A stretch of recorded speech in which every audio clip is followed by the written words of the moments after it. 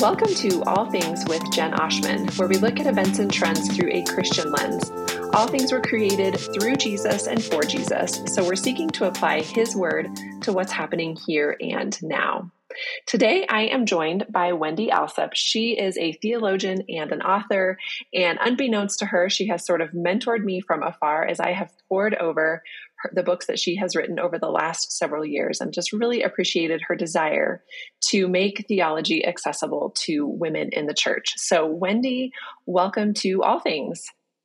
Thank you, Jen. I'm so glad to be here. Can you start out by just letting everybody know where it is that you write and what you love to write about? I write from our family farm in South Carolina. I lived in Seattle for about 13 years, but then moved back here in 2015. And it's my grandparents' farm, the farm that my mom was raised on. And so it was a nice place for me to land. And it's a calming place to write from. Although now I have a full-time job at the community college. I direct our math department. So my writing from the calmness of the farm is not what it used to be. I imagine you are a busy lady with work at the college there and writing. You're a prolific writer, blogging and articles, as well as multiple books, and you have 2 teenage sons. So your days are full. Yes, they are. What prompted you to start writing about theology for women specifically? And I'm thinking I think the first book I read by you was Practical Theology for Women, and I really appreciated it. So what prompted that in you, Wendy? Well, it was in the early years of my own marriage, I started to sit under a pastor who preached the doctrines of grace and the Reformed faith, and I had not heard it before. And so it really rocked my world to see the Bible as more than a series of moral lessons and begin to see it as a coherent story from beginning to end. And it was there that I was first introduced to concepts of theology. And this was in the late 90s, early 2000s. And at that point, there was not much at all being written toward women about theology. And so as I wanted to learn more, it seemed like my options were to read male authors. And I found I did not really resonate with their books per se. And I think it's okay to say that sometimes women, I wanted things and more accessible. Like I didn't want to have to go get my doctorate in theology to understand some of these books. And that's where I wrestled. Like, really, do I have to, people would encourage me to go to graduate school for theology, but I didn't have the time, money, or interest in spending that time. And so I just wondered, do you really, in order to know theology, do I have to go get a seminary degree? And that's when I really started wrestling with, is theology just the stuff that happens in seminary written by men with doctorates, or is it really just the study of God? And if the fear of the Lord is the beginning of wisdom and knowledge of the Holy One is understanding, then shouldn't that be a little more accessible? And so my burden early on was just, as I learned it, and maybe it's some of the math teacher in me too, where math tends to get taught by people with doctorates in math and maybe who never struggled to understand math, and they use big words and fast concepts and don't necessarily know how to not dumb it down, but just break it down. And I wanted to do that with theology too. Like, do we have to use the word soteriology? Is it okay? Like, do you have to be able to speak like that in order to really understand the doctrine of salvation? Or does the doctrine of the perspicuity of Scripture, which you don't actually even need to know that word to know that the doctrines of Scripture are supposed to be accessible to the common man. I mean, it's a very Catholic viewpoint. that the deep things of the word are saved for the educated elite in the church. That's not what the Reformation was supposed to give us. And so those were the barriers I wanted to break down. I was trying to break them down for myself. And then it worked out that I could also maybe contribute some to it being broken down for others. Yeah. I love how you said not to dumb it down, but to break it down. And I just appreciate that about your writing, because that is what you do. You draw the reader into these really deep and mysterious truths found in the Word of God, but in a way that the reader can understand. And I think it's really helpful to say, this is something I want to be accessible specifically to women. I mean, obviously nothing wrong with writing for men and women. I know that you do that as well. But just acknowledging that women and men often in our specific cultural context have different roles and spending their time in different ways. And seminary is not necessarily an option for the female who wants to know theology and teach it in her local church, or just to know it for her own sake, or to teach it to her family. So it's a service to the church. And I'm so glad that you started writing when you did. Thank you. Let's talk about one of your books, Is the Bible Good for Women? This is a book that's on my desk as we speak, and it's one that I have. The edges are frayed and the corners are dog-eared because I've turned to the book so many times. And that is because I have been in women's ministry now for over 20 years. And I get this question, the title of your book, this question all the time: is the Bible good for women? Or a variation of it: is Christianity good for women? Is God good for women? Does Jesus care about women? Right. That is something that comes up regularly. And I feel like even women who've been Christians for a long time wonder if we don't have a skeleton in our closet and we're just sort of trying to keep the door closed and keep him hidden. So how do you answer that question, Wendy, when women pose it to you? What do you respond with? Well, I think, the way I tried to deal with it in the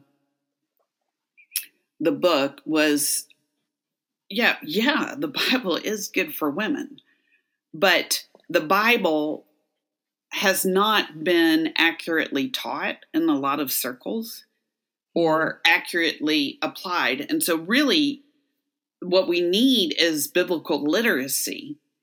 And that's how you get to the point where you're like, oh yeah, okay, now this makes more sense to me. We need understanding of the long story of Scripture. So when we try to take out things out of their longer context and use them either as bludgeoning tools or what have you, without the context of the large story of Scripture of Jesus, we're setting people up for failure. If someone comes to me with a question, my challenge to them is, are they willing to not receive an easy, fast answer, but to fight for the longer, right answer? Because it happens in math that the most powerful problems, where you really start to see the value of the math, you've had to engage for a while and you've had to build on ideas. People feel like math is not worthwhile because they can't resolve it. It's not the simple problems that are the profound answers where it really helps unlock some natural truth. But you get into the higher maths and you start to unlock the power of it. And so what my challenge to women is, let's wrestle through it. So let's go to this. Let's look at the context. Let's try to understand the larger story of Scripture, because there are many individual nuggets you can pull out. Numbers 5, Deuteronomy 22, Hagar's story in Genesis. There are a lot of nuggets that you could pull out of context of the larger story of Scripture, and all they look like are bad. Mm-hmm. But they are in a larger context, written by a God whose purposes transcend our lives, and the heart of our faith is we do believe there's something more. So like I think a lot about Dinah's story, where it just really ends badly, in Deuteronomy. But my faith says that Dinah, as a child of Israel, has an eternity with God the Father. And so I really believe that when I get to heaven and I see Dinah face to face, Dinah is not going to be bitter about how her story played out on earth, because she's a part of a bigger story. And I just think that eternal perspective of God's long story, what was he doing, and what's the story he's building, and what are the individual parts we play in this story, and how does Jesus' coming in the gospel suddenly give us perspective on every bad story, be it about men or women or children or foreign nations. It gives us perspective for us to put it in the context we need to believe that God is good. Yeah, that's really good. I think I appreciate your reminder and exhortation to do the hard work. We are just an increasingly soundbite driven culture, and we just want the quick answer and the quick fix. But you're right, to understand the character of God and his heart for women, his heart for humans, and history in general, we do have to do some hard work. And I love how in the book, Is the Bible Good for Women? You take us through a Jesus-centered understanding of Scripture, and you really put Christ at the center, and you look through the Old Testament and the New Testament and help us just apply the gospel to our own lives as women. And it's a very encouraging book, but you're right. Hard work is required. We can't shy away from that hard work. Well, and I got a little pushback when I was writing the book, because I spent some time at the beginning kind of laying out the long story of Scripture. Mm-hmm. And the fear was, but what if the reader can't persevere through that? What if they lose interest on that front end? But my response was, but it's necessary. You can't get to the back end of resolutions without this front end context of the long story of Scripture. So I don't have an easy out for people. But if we're willing to wrestle, there's some good outcomes to be seen, some really beautiful things to be seen. Yeah. And I think we're seeing, as you said, back in the late 90s, early 2000s, and that's also when I first began in women's ministry, there really was not much out there. But I do see just more and more resources and a greater desire amongst women to have that biblical literacy. So there's a lot to celebrate in terms of the progress that's been made over the last 20 years. Yeah, I really think there is. That in my early days, there were no resources. I think Amy Bird wrote Housewife Theologian around the same time that Practical Theology for Women came out. And Carolyn Custis James wrote When Life and Beliefs Collide. And I think those were the only things that seemed to be addressing women at anything beyond a surface level low-key study, Bible study, or feel-good book. Yeah. Yeah. I mean, I just want to encourage the younger listener to grab hold of these resources and recognize that there's a wealth available now that hasn't always been there, and to take advantage of what's out there now. It's so good. Well, one question I wanted to ask you about, I'm the mother of 4 daughters. And so in our household, constantly we're talking about, women and God's design for women and how females are distinct from males. And it's a conversation that's just ongoing, and one that I want to get right so badly. But can you talk with us a little bit, Wendy, about the creation of Eve, God's design for women in general? What do you see in Genesis 1 and 2 that most women, even women in the church, are not really thinking about or not aware of? Help us have that conversation about Eve and creation and womanhood. Well, I think there are multiple levels to it, multiple angles to look at it, because you have both Genesis 1 and Genesis 2. And so the Bible literally gives us two angles to the creation story of man and woman. In chapter 1, it emphasizes their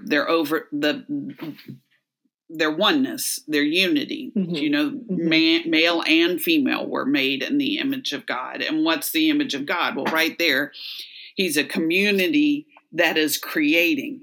So he's creating this world, but he doesn't finish everything. By the end of creation, it's all good, but there are still as far as we know, there's no music lyrics written. As far as we know, nothing's been built in terms of a boat or a house or a tent or, there are no wines, right? You've got the raw materials. You've got the cows, but you don't have the cheese. You've got the grapes. You don't yet have the wine. So you've got all the raw materials, but he gives them this creation mandate. Now go and you continue this work of creating. So you go steward the raw materials I've given you, and you sow the seeds and you reap and you continue this good work. And so in chapter 1, you've got this vision of the man and woman together going out and continuing this creative work that God did, bringing it out and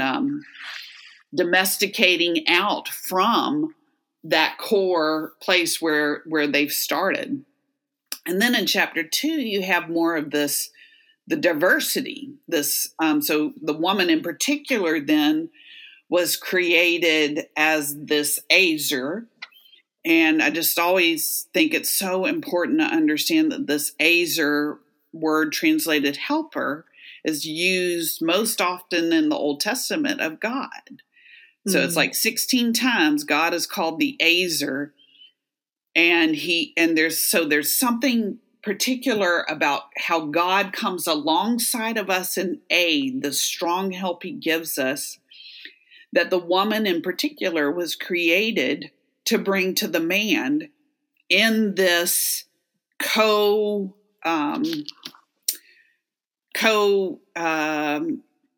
vocation that they've been given to go and subdue the world, So I think the way it presents the creation story, so the unity is in chapter 1, and then what the woman in particular brings in reflection of the character of God is in chapter 2, give us a beautiful vision of what's possible in God's good plan. And even though we didn't have much time at all to see in perfection this plan as it should be, we see echoes of it in Scripture going forward.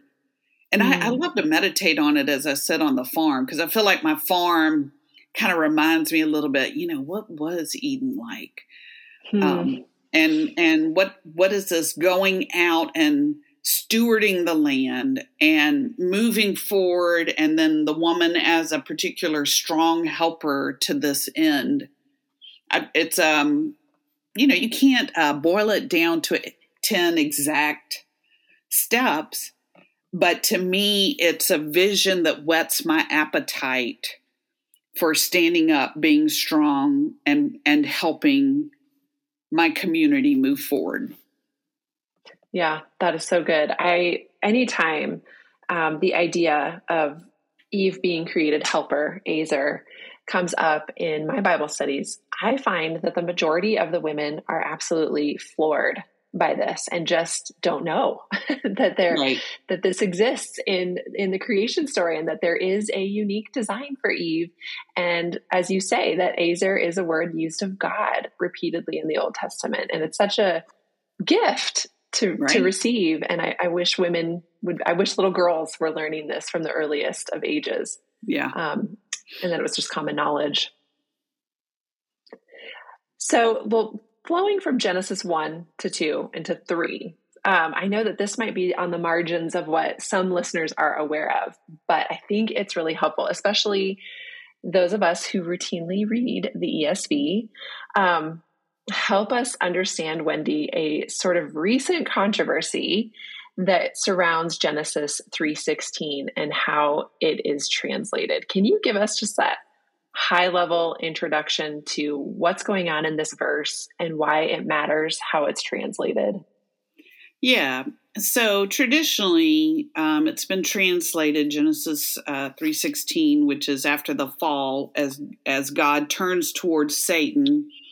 He curses Satan after the fall, and then he turns toward the man and the woman, and he doesn't curse them, but he describes the outcome of their sin or the consequences. And to the woman, he says, your desire will be for your husband, but he shall rule over you. And in like the late 70s, early 80s, a lady named Susan Foe first suggested that this should be translated, your desire will be against your husband. And some groups, some conservative groups, Council for Biblical Manhood and Womanhood, kind of embraced it. And eventually that became kind of a talking point for some complementarians, some patriarchal groups, that the woman's desire after the fall will be against her husband to control him or to battle with him. Like she's going to have this inherent desire based on the consequences of the fall to take control from her husband. So eventually the ESV, just a few years ago, changed the translation in the Genesis 3:16 to your desire will be against your husband. Well, the problem is that the word that was traditionally translated to, so you have desire, and then you also have this smaller word that's translated to or toward. So it's used like 1,000 times in the Old Testament. And it basically means terminal direction. So it's the end point of the activity. Mm-hmm. So you would say, we're going to the river. The river is where we're going to end our going. You know, once we get to the river, that's the end point. That's the terminal location. And it's not ever translated against in the Old Testament, but it could be in the sense of like a ladder against a tree. Well, the tree is the terminal end point of where that ladder is going to go. Never in the history of the word in the Old Testament is it used with an animosity, a fighting type or aggressive type of conflict. It's not used with a conflict. It's a term of terminal direction. So for them to translate your desire will be against your husband, only against if you're thinking of like your desire is leaning on your husband. But your desires have a terminal direction that ends at your husband. So we're going to say your desire is toward your husband. Your desire is to your husband. That's the accurate way to say it because the husband is the object of the desire. That is simply what it means in the Hebrew. But I believe that folks wanted a way to talk about feminism, third wave feminism that was creeping into the culture, and so I think people projected onto women. Feminism is a desire of women to take control from the man. And so therefore, and here it is encapsulated and this is just what, God said would happen in the fall of man, except it's not what he said would happen. He said, your desire will, the man's going to rule over you, and yet you're still going to want him. And so this really doesn't reflect at all our concerns with feminism in the traditional sense. And it's a very unfortunate mistranslation because what it ends up doing is creating inherent suspicion of women. I mean, I've ran into it a lot, and even started wondering if it was true about myself. Do I want control from the men in my life? I didn't really, but if you ask a question or seem at all not going with just nodding your head with the flow, you can get accused of, and I was at times accused of wanting control or being a manipulator. And I'm like, do I? I don't really think I want to be in control. I just really think I just disagree. So can I disagree without the thought being that I want to take control of the church? No, actually, I don't want to be an elder in the church. I didn't want to be a pastor of the church. No, I don't want to be the leader in my home. I just want to I just have a disagreement. And so I think if we can remove that inherent suspicion against women, then you can get to the point where you can actually deal with what's really happening, what's really going on in hearts. This is it's something that I have, been reading about and trying to understand better for the last couple years.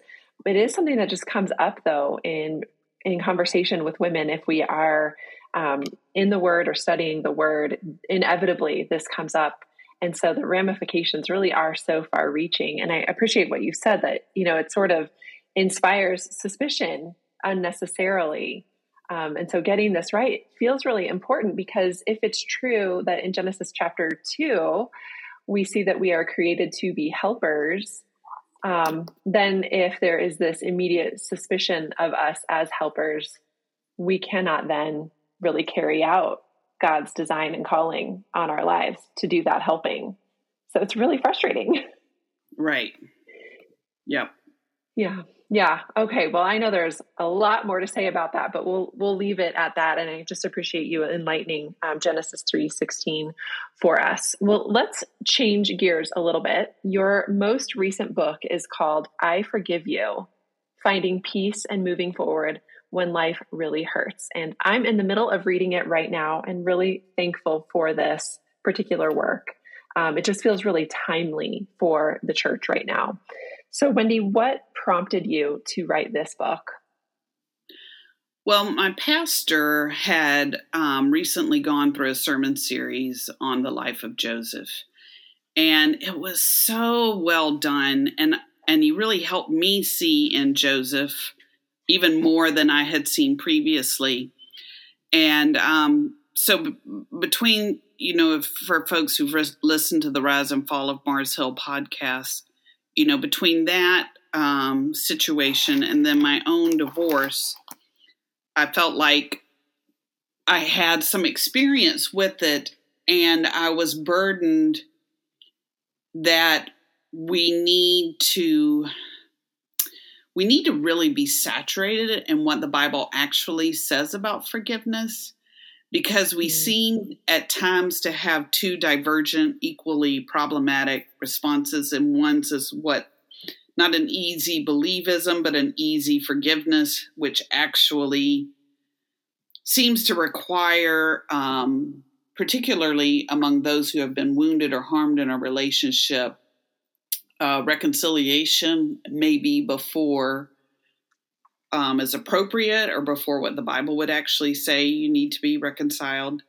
And they conflate forgiveness and reconciliation. Forgiveness and reconciliation are actually two different things.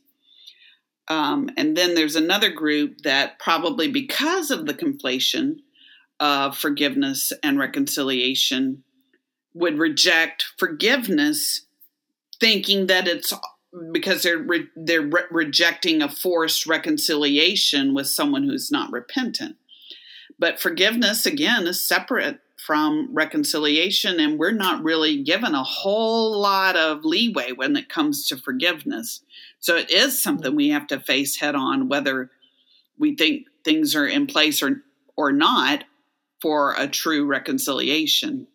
Yeah, I think that differentiation is really helpful. I know even in my own life, that's been something that, we've wrestled with over the last few years, because there has been a lot of division and conflict inside the church. So what does it look like to be forgiving, and to do that over and over? As you say, we're not given a lot of leeway there. But then what does it look like to be reconciled? And is it always appropriate to be reconciled? Not necessarily, right?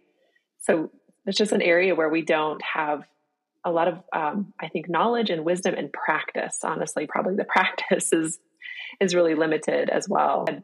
Well, I was just going to say, that's why Joseph's story is particularly worth a deep dive into, because there's this moment toward the end where Judah, who is the one who threw Joseph into the pit, becomes the one who actually gets in between Joseph and Benjamin when Joseph threatens to take Benjamin. Mm. And that's the moment in my mind where, like, you finally see, oh, Judah has changed. Mm. Judah has fundamentally changed. Judah has repented. Judah now, instead of being the one who throws the brother away, is now the one who is going to give his own life so the brother can go free. Mm. And Joseph clearly had a stance of forgiveness toward his brothers from very early on. But that's when reconciliation, it's after that Joseph finally revealed himself to his brothers. Hmm. Because it was that kind of repentance that marked the fundamental change that allowed true reconciliation to become possible. So I love their story because there's just some really deep, profound moments in it that kind of illustrate the difference in just plain old forgiveness and a true reconciliation. Wendy, how would you instruct or encourage somebody in the church right now who is not reconciled to other members of the body? Maybe there is church hurt or legitimate spiritual abuse. How did you move forward, with the fall of Mars Hill? And in your own divorce, I mean, what are those steps? What do those steps look like in terms of beginning to forgive?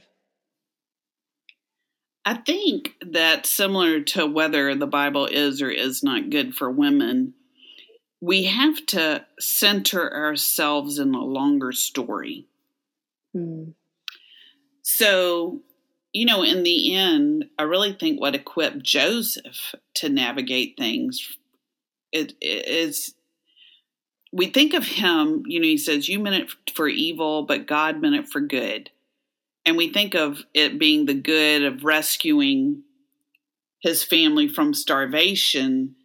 But there's this other moment at the very end of Joseph's life that gives even greater perspective. And Joseph makes them all promise him he's about to die. And he says, take my bones with you when you go back home, when you go to the promised land.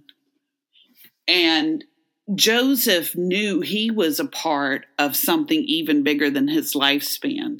So he lived his life obediently, but he knew he was a part of a bigger story, that there was more going on.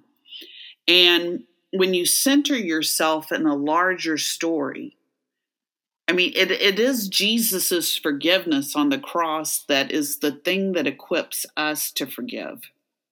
Mm. But I really believe we have to pray for God to open our eyes to the longer story and our willingness to submit to our place in his longer story, and that we would really wrestle head on with what his forgiveness of us meant. So often we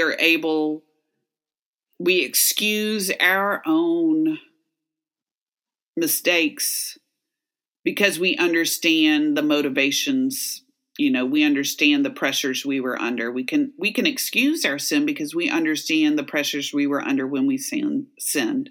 Mm-hmm. But we don't do it for others, right? We don't see their sin that same way because we're not experiencing the pressures that they were under or the temptations they were under at the time. But the cross reminds us that we are all sinners. And so that really is fundamentally the mentality we have to wrestle through to get back to a willingness to even engage in the idea of forgiveness. And then, the second thing is that forgiveness calls us back to seeing the humanity of the perpetrator. And I would submit that, when people are victimized or harmed, or in a culture that wants to stand up for someone who has been harmed, it's good and right, and we rehumanize, right? We want to put human dignity on the one who had their dignity lost. But we don't understand the value of also putting human dignity back on the one who did the wrong.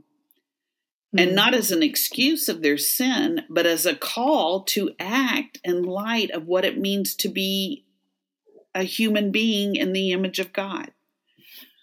So when we move our heart toward considering forgiveness and wrestling through forgiveness, we are wrestling both with our relationship with God, His forgiveness of us, and our relationship with the rest of humanity. Like, at what point does a perpetrator become inhuman? Never. Never. We are always calling them back to image reflection of God, to their humanity. That's what it means to be human, is you are made in the image of God. And I think often of Dylan Roof, who killed the 9 churchgoers in Charleston, and the efforts that their families went through to call Dylan Roof back to humanity. Yeah. And that's what their forgiveness did. It called him back to own what he did. He didn't treat with humanity those that he killed, but we don't rehumanize his victims by dehumanizing him. That's good. And that's a trap we get into. Like, we think we are rehumanizing those who have been harmed by dehumanizing the one who harmed them. And it doesn't work out that way. Yeah, thank you. That is really helpful. And just hearing your testimony, I think provokes us to consider where we have withheld forgiveness. And so I appreciate you spurring us on with your example and just your willingness to talk about it publicly, so that we might be encouraged to be gospel-centered, to remember the cross, remember how we've been forgiven. And as you say, remember that the perpetrator is human also. That's a really good word. Well, Wendy, I hate to cut this conversation off because I feel like I could go on for hours asking you more questions, but where can people find you? What's the best place for them to go learn more about what you've written? At theologyforwomen.org. That's my website. And I haven't had much time to blog lately, but it has a lot of my older writings. And then I'm on Twitter at Wendy Alsop. So come over and see me there. I'll be at the Gospel Coalition this summer and doing some sessions on shame and single motherhood and ambiguous loss. So some good suffering type things that I hope will be helpful to women as well. Yes, those will be great. And I will also be at TGCW, so I will see you there. And those sessions sound excellent. So thank you, Wendy. Thank you so much for your time today. It's been a blessing. Thank you, Jen. And to everybody else, thank you for listening to All Things with Jen Oshman, where we look at events and trends through a Christian lens. All things were created through Jesus and for Jesus. So we're seeking to apply His word to what's happening here and now.